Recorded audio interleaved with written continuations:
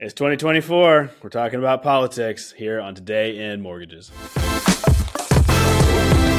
what's up, Greenmakers? Welcome back to the show. We're talking about what's real, what's hype, and what you should actually be paying attention to out there in the world of mortgage and real estate news. It is Today in Mortgage, and we got some more politics on the show today. So Rich, you ready to talk some politics? I hate politics, but let's do it. Let's do it anyways, right? That's the topic of the day. It's going to be the topic of the year. We've talked about this before, how we have the Fed obviously is kind of running the ship on the economy as far as inflation and jobs go. That's their mandate. But we also have a lot of politicians out there who want to appear as if they are going to be able to steer that ship, steer the Fed in the right direction. So today we pulled an article from The Hill. It is titled, Democratic Senators Call on Fed to Cut Interest Rates Over High Housing Cost. So, Rich, tell me what we're looking at here. Well, there's a group of politicians obviously pressing the Fed to lower rates.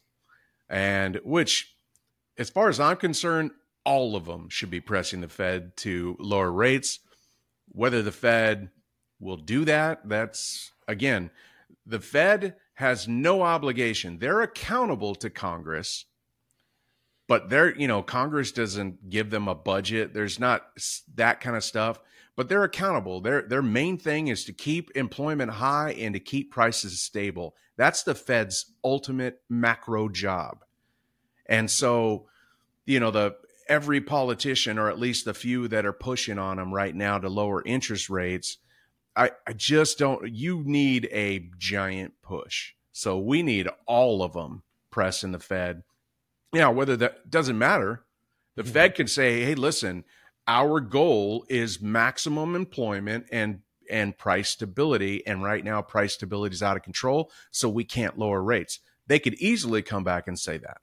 Yeah, Rich, so what we're looking at here is, like you said, Democrat senators calling on the Fed to cut interest rates. They basically wrote a letter to the Fed. It's an open thing. And what we're seeing is just this idea that they can hopefully, put out in the public that we are doing this thing to try to help you guys get into lower interest rates so you can buy houses, buy cars, have lower credit card debt, all the things that will ultimately, look good come election season. But, Rich, you mentioned this. Politicians just don't have that sort of power over the Fed, right? And so tell us, a little bit more about how the Fed operates independently of even what the president might say. Right. Yeah. I mean, the Fed is an independent agency. Mm-hmm. They don't get a budget per se, so they don't have to get on their knees and beg Congress for money to support their budget. They are operating off of interest earned on government securities and so forth. A lot of different things, but they don't have to go to Congress for money. So therefore they don't have to listen to Congress. Now they are accountable to Congress, and they're accountable, like I said earlier, for maximum employment and price stability. That is their ultimate goal.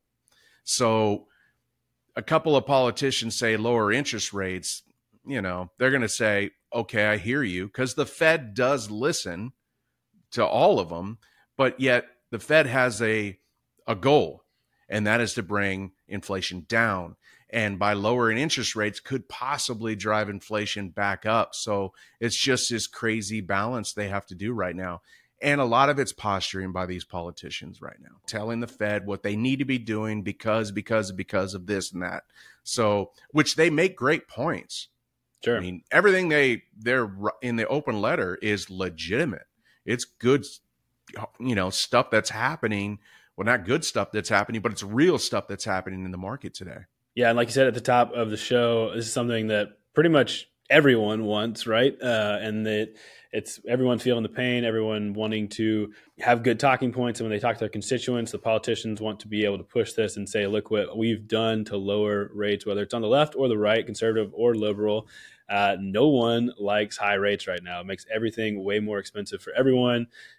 But, we've seen this kind of insane drop in inflation over the past year or less. And so what the Fed has done has worked in a way, and we haven't seen, the big job losses. So it's worked in a positive way. They're maybe going to get that soft landing. And so there's a lot of good things happening there, but definitely hurts our industry in particular. and it hurts pocketbooks across the country, people trying to get into homes and driving rent prices up, that kind of thing. But I think, like I said, that's something that everyone wants, left, right, center, wherever they land. But it's ultimately not something that they have control over, like you said. So I think if they had the power to do it and the president's asking for it, it's probably not going to happen from an open letter.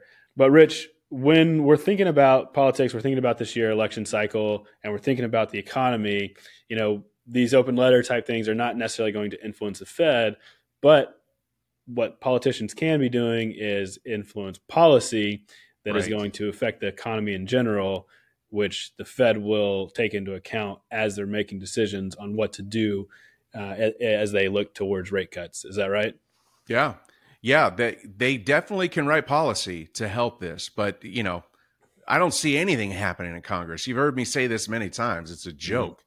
So they really need to focus on, rather than get reelected, what are they doing to deserve to be reelected? So that's what they need to focus on, because the Fed overall, while I don't like any of it, but it's needed. It's one of those necessary evils. You got to have something to control this. And the Fed is overall, history may show that they did a pretty good job.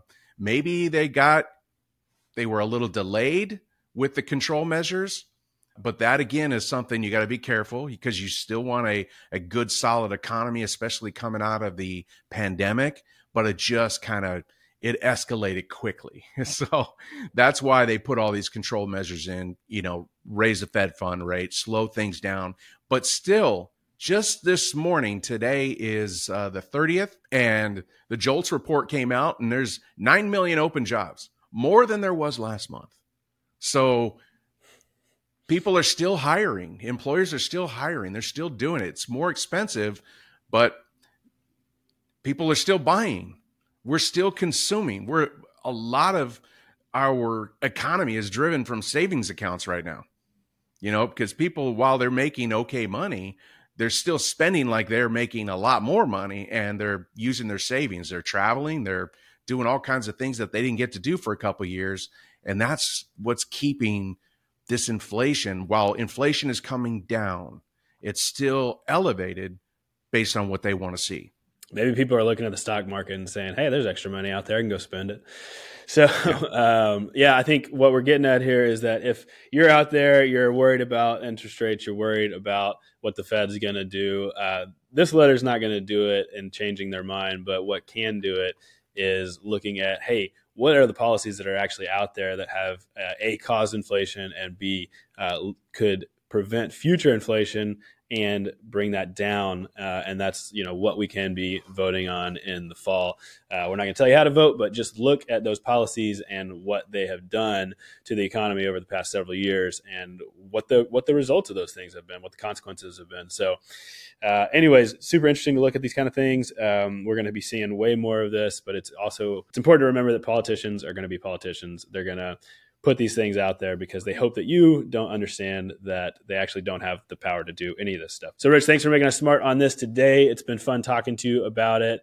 If you guys out there are interested in knowing more about how we are talking about these things inside the network, coaching our people to win in a crazy economy right now, check out the Grow link below. We'll get you connected with all the resources, information about what it could look like to be a part of the best network in mortgages. And Rich will probably personally get in contact with you to talk to you about that. Rich, you got any words to say on that or what we talked about today? Yeah, well, listen, the politicians, what they're talking about are things that are already going to happen. It's like jumping on the bandwagon to say, see what I did. And so that's what's happened. Rates are going to come down throughout the year. Every economist is suggesting this. Fannie Mae is suggesting it. So many different agencies are kind of anticipating what's going to happen. So that's going to happen. That's a politician just celebrating something that they really had nothing to do with.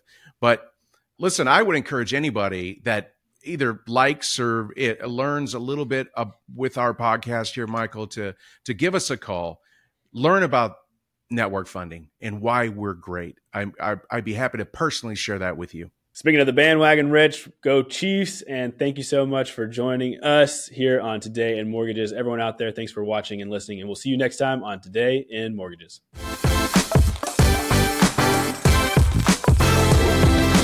Today in Mortgages is produced by Network Funding LP, which is an equal housing lender, NMLS 2297. The content of this program is meant to be a commentary on mortgage and real estate news, and any discussion of rates and/or products should not be taken as an individual mortgage or home buying advice or pricing estimates. And any commentary on this show should not be considered a promise to make a loan.